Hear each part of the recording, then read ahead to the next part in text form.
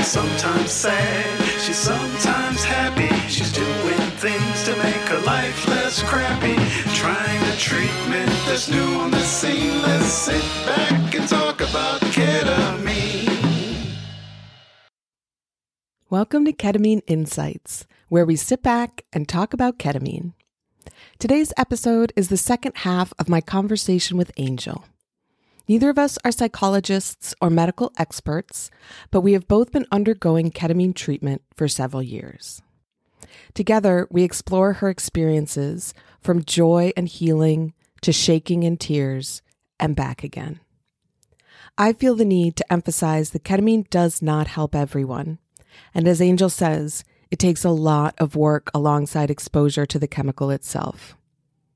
I'm so glad to bring you the second half of this conversation. It's a truly inspirational story with a lot to teach. We'll pick up where we left off, with Angel and I discussing some of the healing that ketamine therapy can bring. I would urge anybody, at any point in your life, it doesn't matter where you are, what you've been through, to do what you can to find the ketamine treatment, because it's life-altering and it's life-saving. And the people that I know in my circle who do receive ketamine, we all say the same thing. Well, yeah, but it saved my life because I was simply done. And that's a very scary place to be. And, there is a lot of spiritual attachment between me and my brother. And I have had so many experiences with him.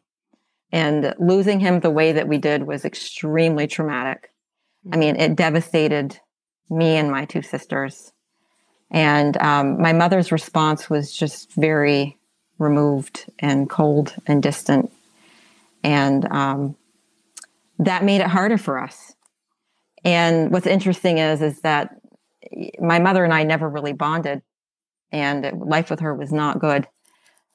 But into her ketamine treatment about a year ago, she came down in light. Like I saw her coming down a staircase, but she was in light form. And she walked up to me, and I couldn't see her face or anything. It was just sheer white light. And so she came up beside me and she said, "Step outside of yourself." And so I did. I saw myself standing there and I stepped outside of myself, and she said, "Now stand next to yourself and look at you. And I want you to see you the way I do." And so I did. And I just sobbed. And I said, "My God, I'm beautiful." And she said, "Yes, you are." And that brought me so much healing, because my mother, wherever she is right now, wanted me to experience some healing come from her. Come from the person who brought me so much pain. And she wanted me to see the beauty in me. And that's the most important thing, is nobody in this life is ever going to need you as much as you need you. And she showed me, look at yourself. You should be proud. And I sobbed. I sobbed through that treatment. And I came out of it just thinking all the way home about, wow, yeah, you know what? I've raised two really amazing human beings. And now I have these two amazing grandchildren. And I have worked my butt off and been a really I've been a really great human being my whole life. And, take great care of my animals. And, I'm a good wife and all the things. And it was that treatment. It was that moment that made me step outside of myself and say, look at yourself. And I just wish everybody could see themselves.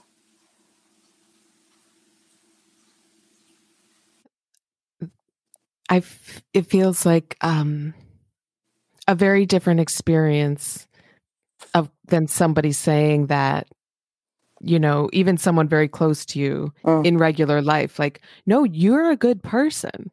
You're strong. You've done all these wonderful things, like to feel it in that way from your mother, like that it feels like a much more powerful and maybe long lasting.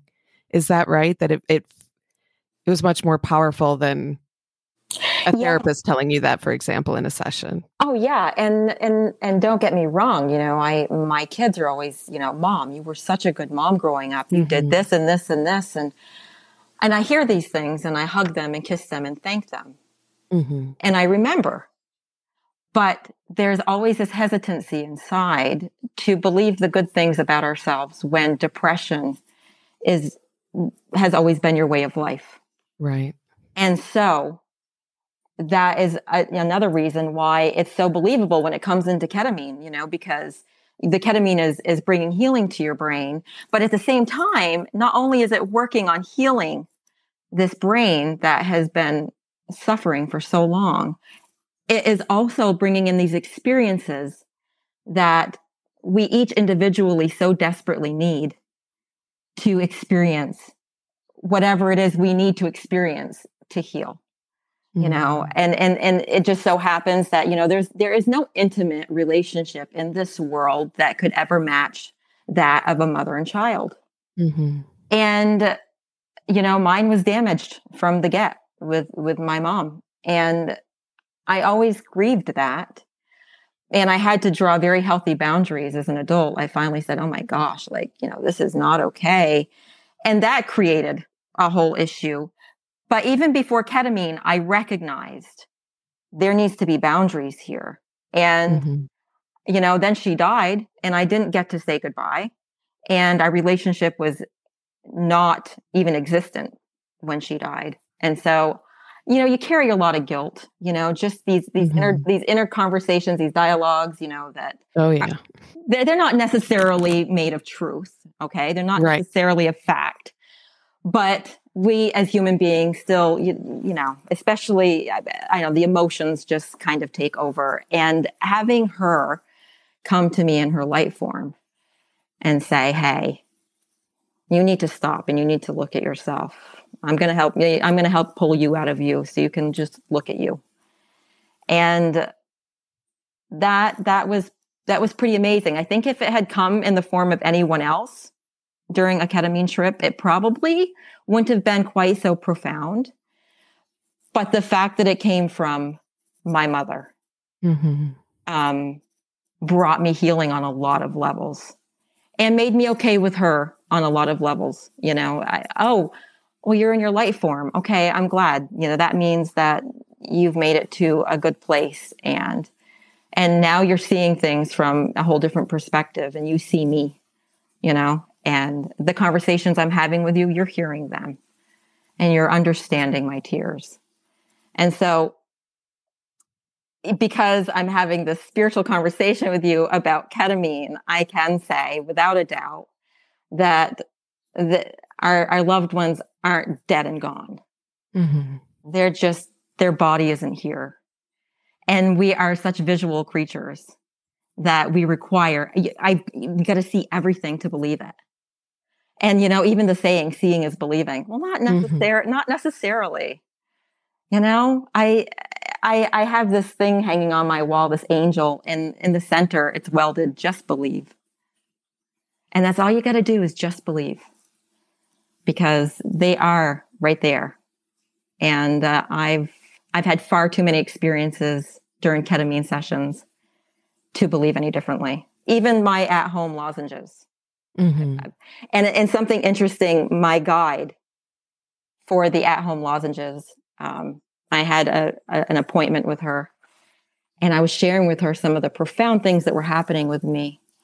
And she said, I've got to tell you something really interesting. She said, I was meditating yesterday and red Tara came to me. And she said, when I finished meditating, I thought, okay, I know one of my patients had an experience with red Tara, but I couldn't remember who it was because I have so many.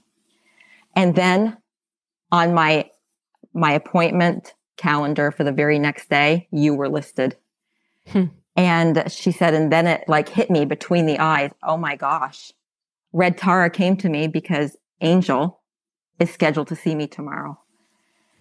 And she said, I just find that amazing. And she said, there are times where I will have appointments with patients there'll be certain weeks where I'll have appointments back to back with patients, and almost all of them will have reported that they had the same experience that week while doing the ketamine lozenge. And she said, I can't explain it, and it blows my mind. Mm-hmm. But she said, I mean, she had to agree with me that this is not, when we go into ketamine treatment, we are having spiritual experiences. We are going to other dimensions. I know I've been to other dimensions that would sketch most people out if I even described to them what I've witnessed. And, you know, I feel like it's even possible to, you know, kind of astral travel, you know, and end up somewhere else. I know that's happened to me, but only during ketamine treatment. And I come out of every single session healed by something in particular. And the ketamine just knows where you need to be to have that healing.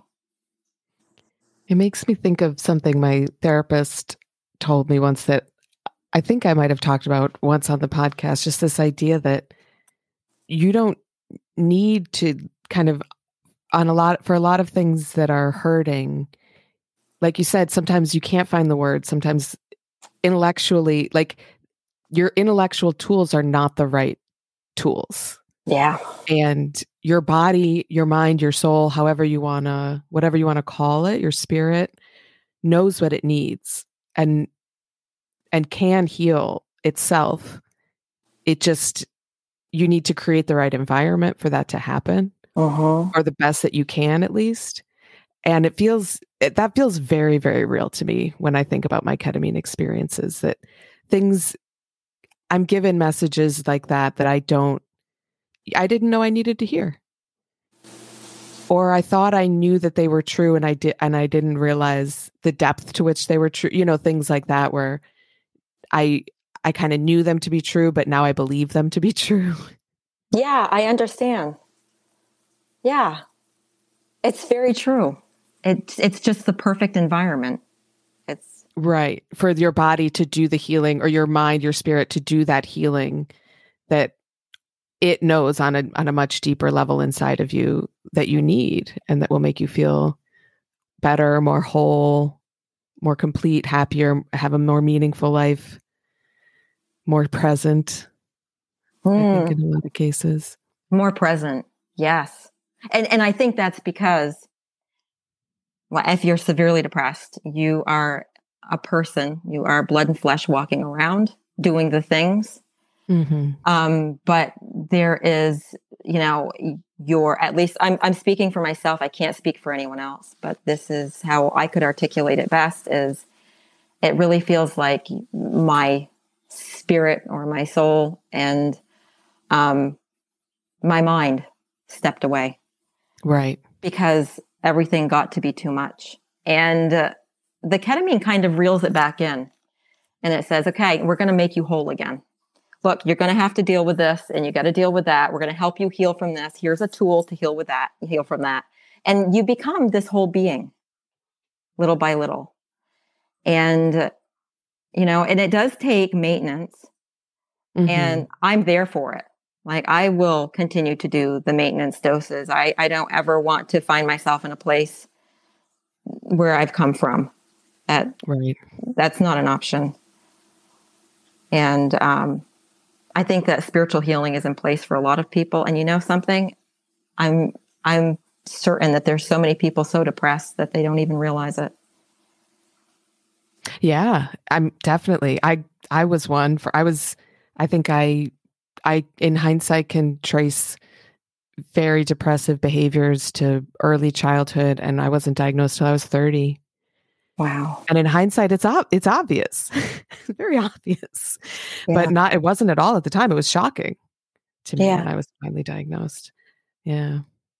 Well, I'm just so grateful that we're finally at a time. I wish that my siblings could have lived long enough to have had the accessibility to ketamine, because it really hasn't been on the scene for all that long.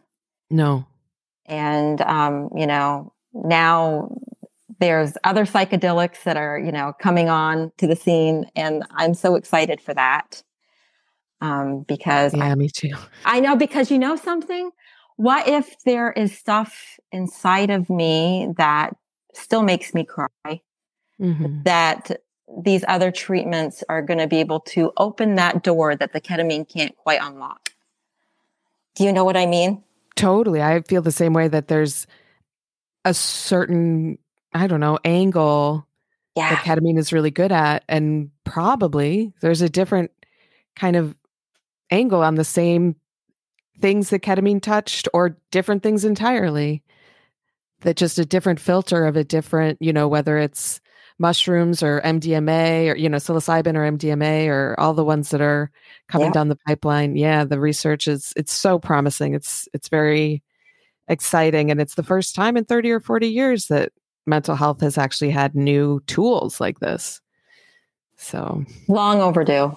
Long overdue, because something, when people see someone with a physiological illness, it's easy for them with their eyes to see the pain. And so they are able to, express some sympathy, and extra kindness and compassion. And oftentimes people who are suffering mentally are doing it on the down low and suffering very quietly, because, we have this hyper awareness. We know what it's like to suffer, and we don't want to drag anybody down in the sinking ship. And so, you keep getting up every morning and do the things. And then when you're alone, you crash and burn. And ketamine fixes it. So you don't have to keep it. Now if I'm having a hard time, it's easy for me to say to my daughter, I will walk up to her and say, hey, and I couldn't do this 6 months ago. 6 months ago, I had a conversation with my family and said, when you see me not eating well, when you walk in and I'm on the couch sleeping, and when you notice I'm not talking much, I need a treatment.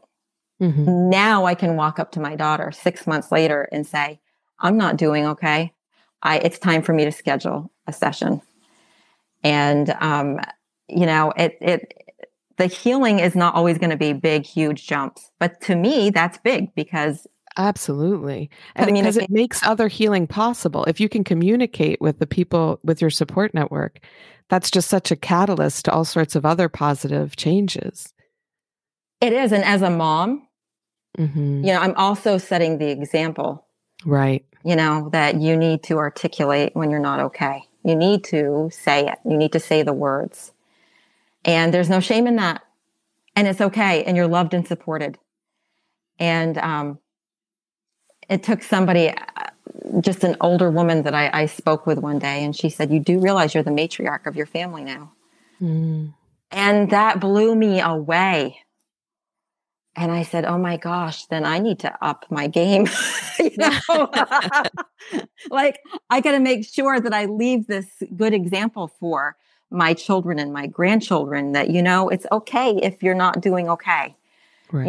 You don't have to put on this strong front, and it's okay to ask for help and say, I need somebody to help hold me up, because I can't hold myself up right now. And I'm hopefully they're seeing that and learning from it, because, it's, and I keep telling them, if you ever feel like you're not okay, you say the word, and you're going to go get a consult, with the ketamine doctor, because it's worth it. I forgot until now that we have a lightning round to end off the interview. If you're up for it, it's just a couple quick questions. Okay, great. So the idea here is just to give practical advice, understanding, of course, with the caveat, of course, that different stuff works for different people, different, your mileage may vary to all the listeners out there. But for people who are, newer to ketamine or thinking about trying it for the first time, do you have any practical advice for ketamine patients about music, for example? Do you listen to music? How do you choose it? Is it silence? What's your preference? Well, it's only been recently that I have started incorporating music, and I choose Reiki music, and I have my favorite. I tried a different one this last time, and I found the experience a little different. And so I'm going to go back to my original. Yeah. And it's just something on Spotify that I found. Mm-hmm. And so it's meditation music, but it's specifically noted as Reiki music. And I appreciate that. That has helped me to access some different healing that I haven't up until now. So it's really an individual thing. I know that this friend of mine who has a whole platform on ketamine treatments has a playlist of songs that she listens to, and they might remind her of that time when she was a teenager. And, just for example. And so that song, now she can relate that song to a better experience instead of pain. Mm-hmm. And because music already in my everyday life stirs so much emotion and is connected and attached to so many things, I choose not to use songs that I would listen to on the radio. I choose a soundtrack that is more Reiki related or meditation. Mm-hmm. But it's really individual, Right. Mm-hmm. And do you listen to different Reiki music, or do you tend to go back to the same? Well, I think that there's one in particular that is my favorite, and I would have to go back to that one because I did stray from it and just try something different. I think that this last one I did, the soundtrack was something like Reiki with angels or angel mm-hmm. music, and there was just too many bells and chimes. Yeah. And I found it very distracting, and sometimes it would take me away from an experience that I was having too quickly. Yeah. And I wasn't done. So I feel like that's something that people have to play with. Mm-hmm. And like I said, sometimes I want silence. Sometimes my brain feels so tired. I don't want the distraction of music. And so, I put the noise cancellation on, and I just go into myself. Mm-hmm. And more often than not, personally, I prefer that. I really prefer to go in because I'm having a conversation with myself in ketamine. Right. And I don't know if you do that, if your logic brain is having a conversation with this emotional brain, but I do that. Mm-hmm. Yeah.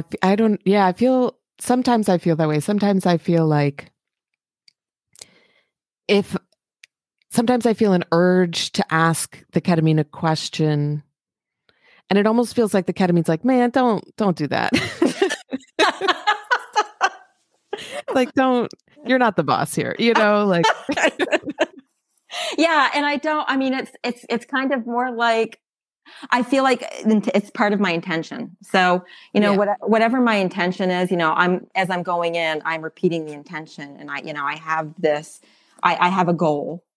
And so when I start to get sidetracked and something else is happening, I will have this conversation and say, remember, you came into this because you're looking for connection with self.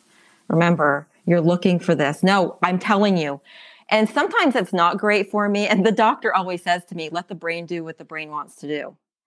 And I say, but I am the master of my brain. Mm-hmm. But it's not indeed that way. I mean, the brain and the spirit are the masters, and mm-hmm. So sometimes I just have to hand the steering wheel over and go, okay. I mean, you're absolutely right. Sometimes we just need to keep our mouths shut and our thoughts quiet and let it do what it has to do.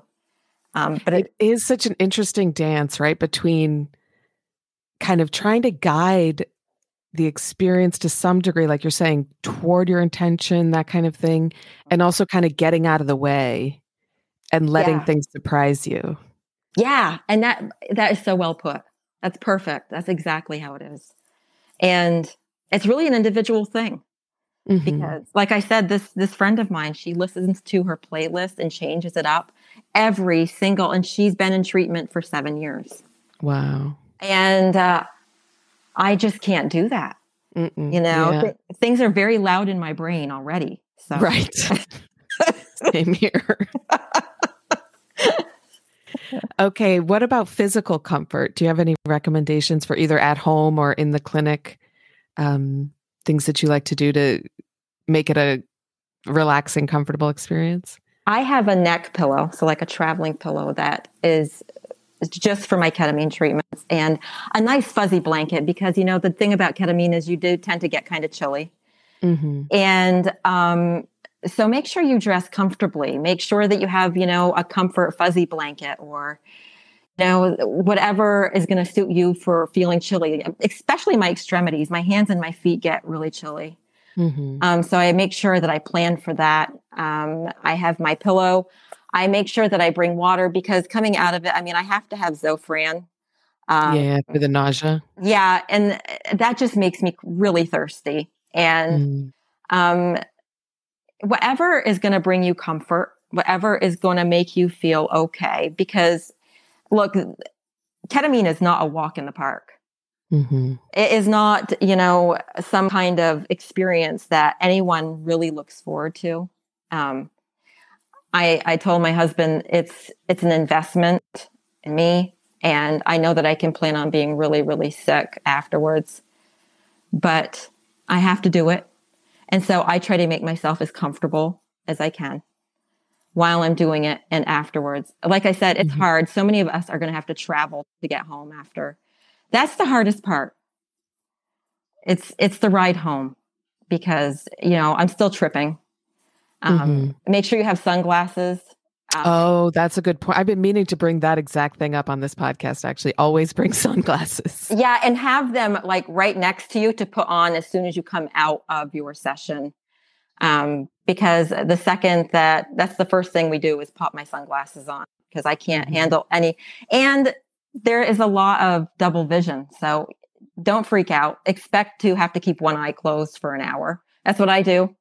And, there's no shame in what you have to do to be comfortable because you are taking care of you. This is your healing journey. I think that's perfectly said, right? Do what it takes. Do what you need. Yeah. Yeah. Okay. This is there's sort of a set of final lightning round questions. So the idea is, do you have any advice or suggestions for the following types of people? So there'll be 5 people. Okay. So just, because there's people besides patients that are listening to this, they're allies, they're, family members, doctors, therapists, who knows? I hope there's people like that listening. Who knows? Yes. So do you have any advice that you would give to ketamine clinicians?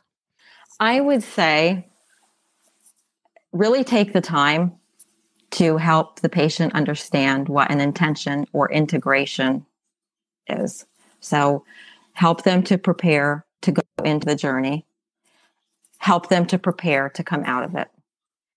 Because until you are well experienced in having these treatments, you can kind of feel like you're being tossed around a little bit, when you come out of it. And, you have to be intentional about your healing afterwards. And it really took me a while to figure that out. Even with all the exposure, with what's available online or social media or my clinic, it really took me a hot minute to figure out that I need to be intentional during this window of time after my ketamine session.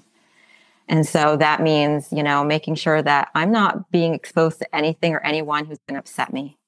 Mm-hmm. And, maybe have some comfort foods on hand.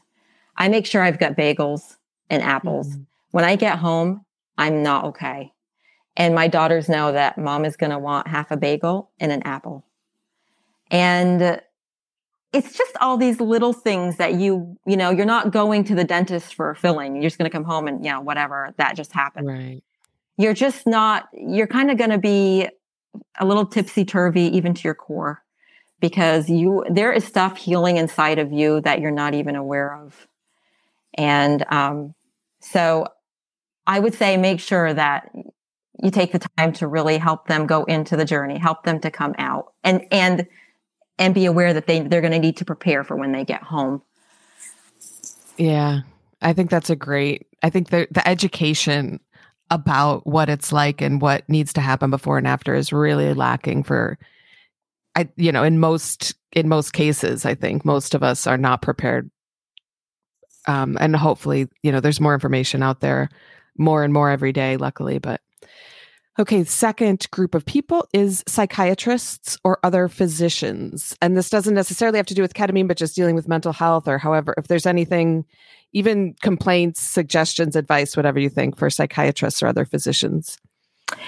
Well, I think that the approach to mental illness is shifting a little bit. And I was just listening to, I think it was a talk show, and they were discussing how a lot of doctors are trying to gear away from diagnoses. Instead of labeling somebody something, maybe what doctors need to spend more time doing is looking at the history of the patient. And I'm just really fortunate that I've landed in the office of the doctor that I have, because I had expressed to her that I was experiencing these things. And I said, does that mean that I have this label? And she kind of smiled and said, do these experiences make you scared? Do you feel scared when you experience them? And I said, not at all. I'm rarely scared. And she said, then I would say, because of your contact, on the spiritual side of life, then I wouldn't worry about it.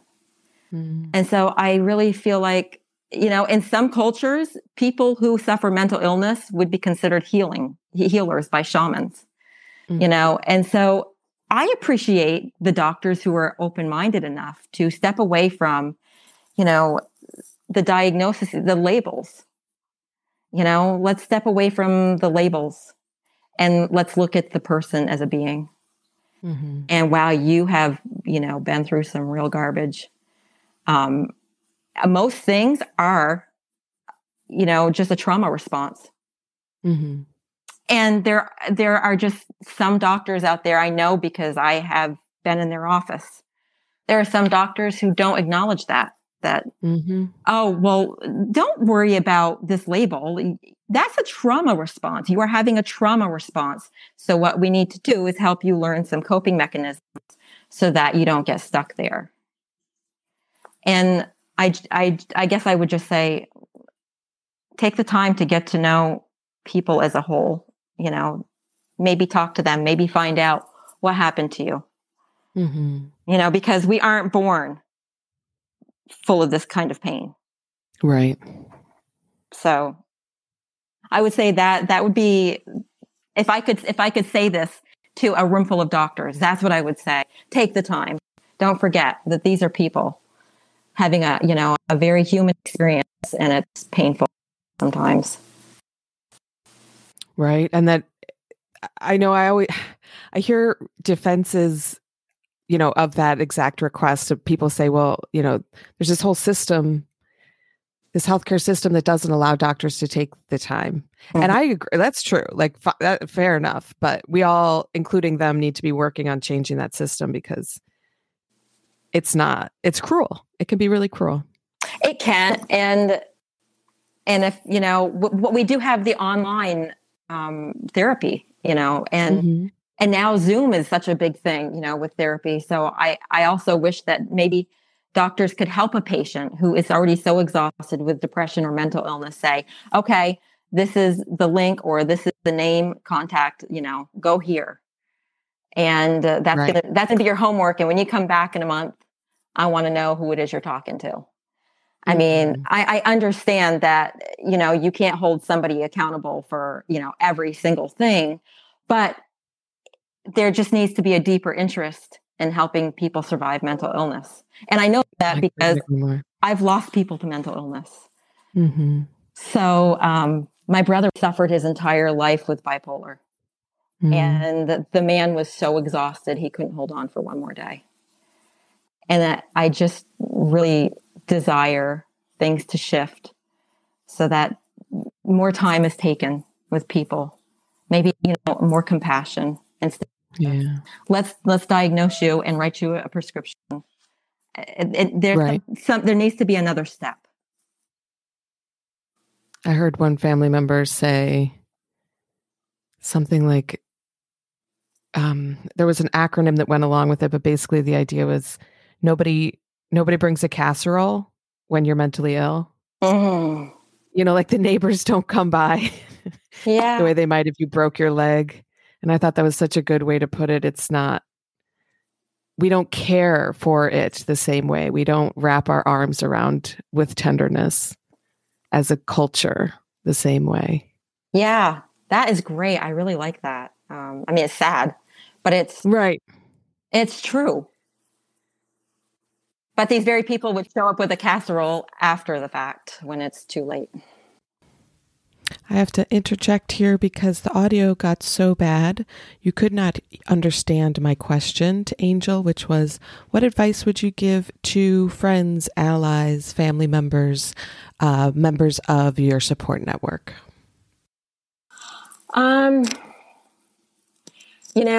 I can only speak from my experience, and what I experience is something very supportive from my children. My daughters are fully invested in helping me. And so it really is being able to be present with the person who is in ketamine treatment, because there are times that for the 1.5-hour trip home, I am crying.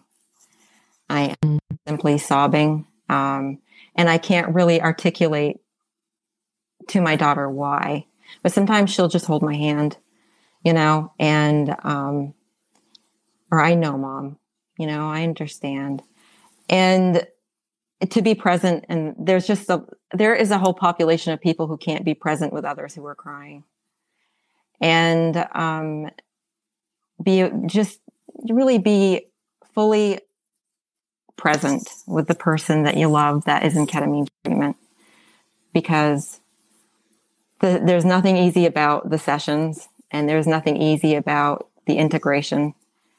And so being gentle, being patient, compassionate, and being willing to tend to your loved one. I mean, I need tending to on the night that I get home from ketamine. I just need that care. Mm-hmm. And so that is the number one thing. And that is no time to discuss anything upsetting or even remotely controversial with, I don't want to hear about anything upsetting about your day. I don't want to hear about the news. And a lot of times I just stay right off my phone, because while I can choose uplifting things, it's very easy for something bad to slip in there. And that can change the course of your healing. Because then, at least with me, I doze off, and want to know what I'm dreaming about? I'm dreaming about that one bad thing that slipped through. Mm-hmm. And I don't want that healing to take place during that window. And so, I want to heal from really good, uplifting places, not places that cast a shadow. And so support your loved one, anything that they need, just be there without question. And removing the stigma. Can I just say this?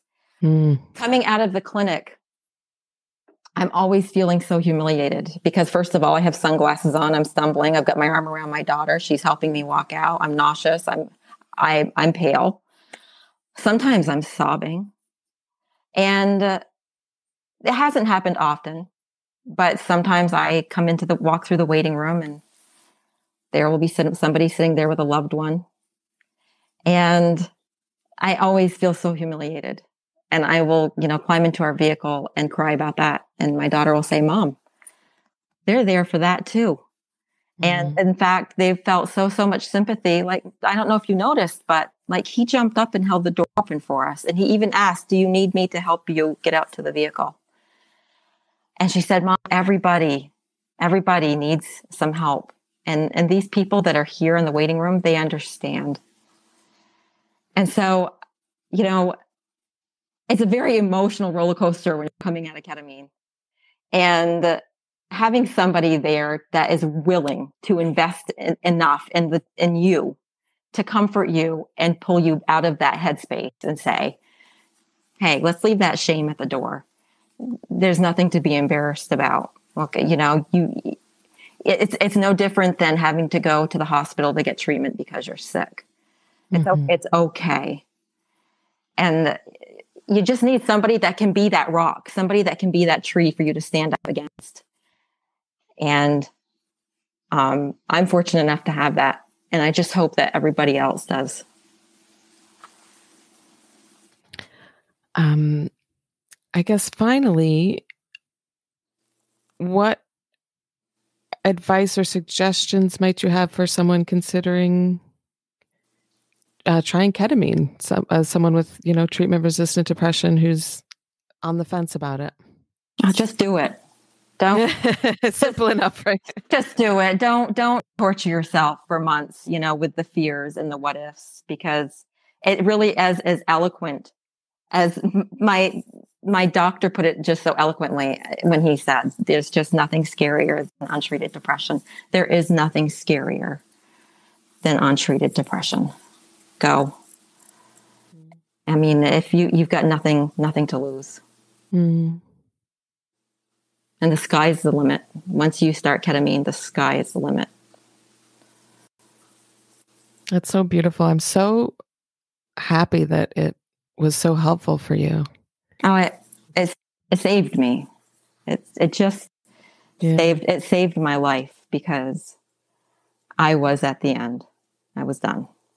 And until I have been there, you just have no idea how terrifying that is. Especially when you become healthy and you look back and I go, oh, thank you. Whoever is out there protecting me, thank you. I'm so glad I'm still here, because I came so close to not being. And I can't imagine my kids and grandkids not having me. I can't imagine not being here to watch them grow. So just, you got nothing to lose. Do it. Thank you so much, Angel. This was a really wonderful experience to listen to you tell your story. I'm so glad that the interview was formatted that way, because I feel like I would have missed out on so much of your perspective and wisdom if I had been asking specific questions the whole time. I don't know. Well, thank you so much, Molly, for saying that. I was feeling very anxious just because so much of my experience, as I said, is so spiritual. And that I feel like that's people don't talk about that very often, even with the people that I have exposure to, other fellow ketamine patients. I will ask, like, are you having spiritual experiences, or is this just a me thing? And they'll say, oh yeah, but they, immediately go to something else. And so I was kind of hesitant to come onto your program, on your podcast, and discuss so much of the spiritual aspect to it, because it's not my intention to make anyone uncomfortable, but there really is this whole side to pain and healing, and that requires a spiritual aspect. And that can look like anything. It doesn't have to look like, any one thing. It can be anything that you consider spiritual. It can be nature. It can be, and a lot of times Mother Nature is what I'm experiencing now in the ketamine. It's just that there's a spiritual healing that has gone unnoticed, and that's what we so desperately need so much of the time. And I agree. Yeah. I spent the last 2 years before I found ketamine begging therapist to therapist, please help me find spiritual healing. And then I found ketamine. So, whatever you need, whatever your soul needs, whatever your mind and your heart need, ketamine is going to take care of it.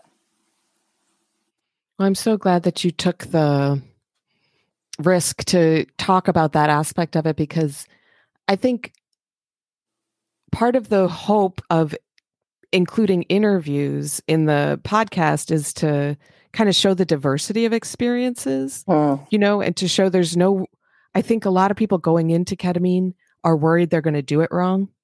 Yeah. And they're going to somehow mess it up, and then it's not going to work right. And it's going to, they're going to have a bad experience, or they're going to come out of it thinking the wrong thing instead of the better thing, or what, and I think part of the hope is that people will see the diversity of experiences and understand that there's no predicting what it'll be like for you, but that, hopefully it'll help. And I always feel the need to say it doesn't help everybody. And I always don't, I've been through treatments, I'm sure you have too, of course, that have a lot of promise and then don't work out. So I don't want to make any promises to people, but, so far it is the best thing that we've got in the toolbox. Yeah. And that it's not easy, right? But it can be just profoundly life-changing, as you said. And whether a person is struggling with mental illness or PTSD, we've all experienced loss. No one is ever going to get away from experiencing loss in this life. And, especially where complicated loss is concerned, Right. ketamine is really helpful in helping people cope with complicated loss, because it's very easy to get stuck in grief, and ketamine helps you to climb out of that grief. And that's not something that I feel like is heavily advertised. It helps with PTSD and anxiety and depression and, but yes, indeed, it's been shown to help people who are, stuck in the grieving process to help them move to the next step, because it's so easy to get stuck. And there's nothing wrong with anybody who is stuck. It's just such a hard thing to cope with. And if you don't have the right coping mechanisms or the right support or whatever your recipe is, then it's very easy to get stuck. And you don't need to stay there. That's really what caused me to finally spiral, was just this grief that swallowed me whole. And the ketamine said, "Oh, you're still in there. You're still in there. You're not about the grief." And I really just wanted to say that too before, we parted ways, is that, this is also for people who are grieving. Yeah, I think that is very helpful. I think there's so many people out there in that situation and in the situation you describe about, really feeling that they need spiritual healing. And there's not a lot of room for that, like you said, in the mental health system. There's not a lot of tools people have to help people, like, in that sort of crisis. So I really appreciate you highlighting both of those things. Oh, thank you. I really appreciate that. I was very hesitant, but thank you for making me feel better about just taking the dive and discussing it, because I was going to change the course of the discussion and not cover my spiritual experiences or because, as you even stated, it really helped you with your relationship with your grandmother being where she is now. Right. And it does. It changes things for the better, because then you're working with, a healed brain instead of a brain that is just so bogged down. Right. And the tackling things that are difficult to talk about is another kind of blessing and virtue of its own. That's kind of one of the points of the whole podcast also, is just to get it out there, talk about it. And you don't know, I think so often we're suffering from from very similar things, but we could be right next to each other and not know it. Yeah. The stigma. It's the stigma. And I'm so grateful for people like you with, these podcasts, because you are helping to remove that stigma. And, I'm living testimony to ketamine, because a year ago, I would have never reached out to someone who has a podcast to ask for an interview. Never. I would think about it and dream about it, but I would never, ever feel brave enough or have enough confidence to do something like that. And, all of a sudden one day I was like, I really love Molly's podcast. And I'm just gonna email her.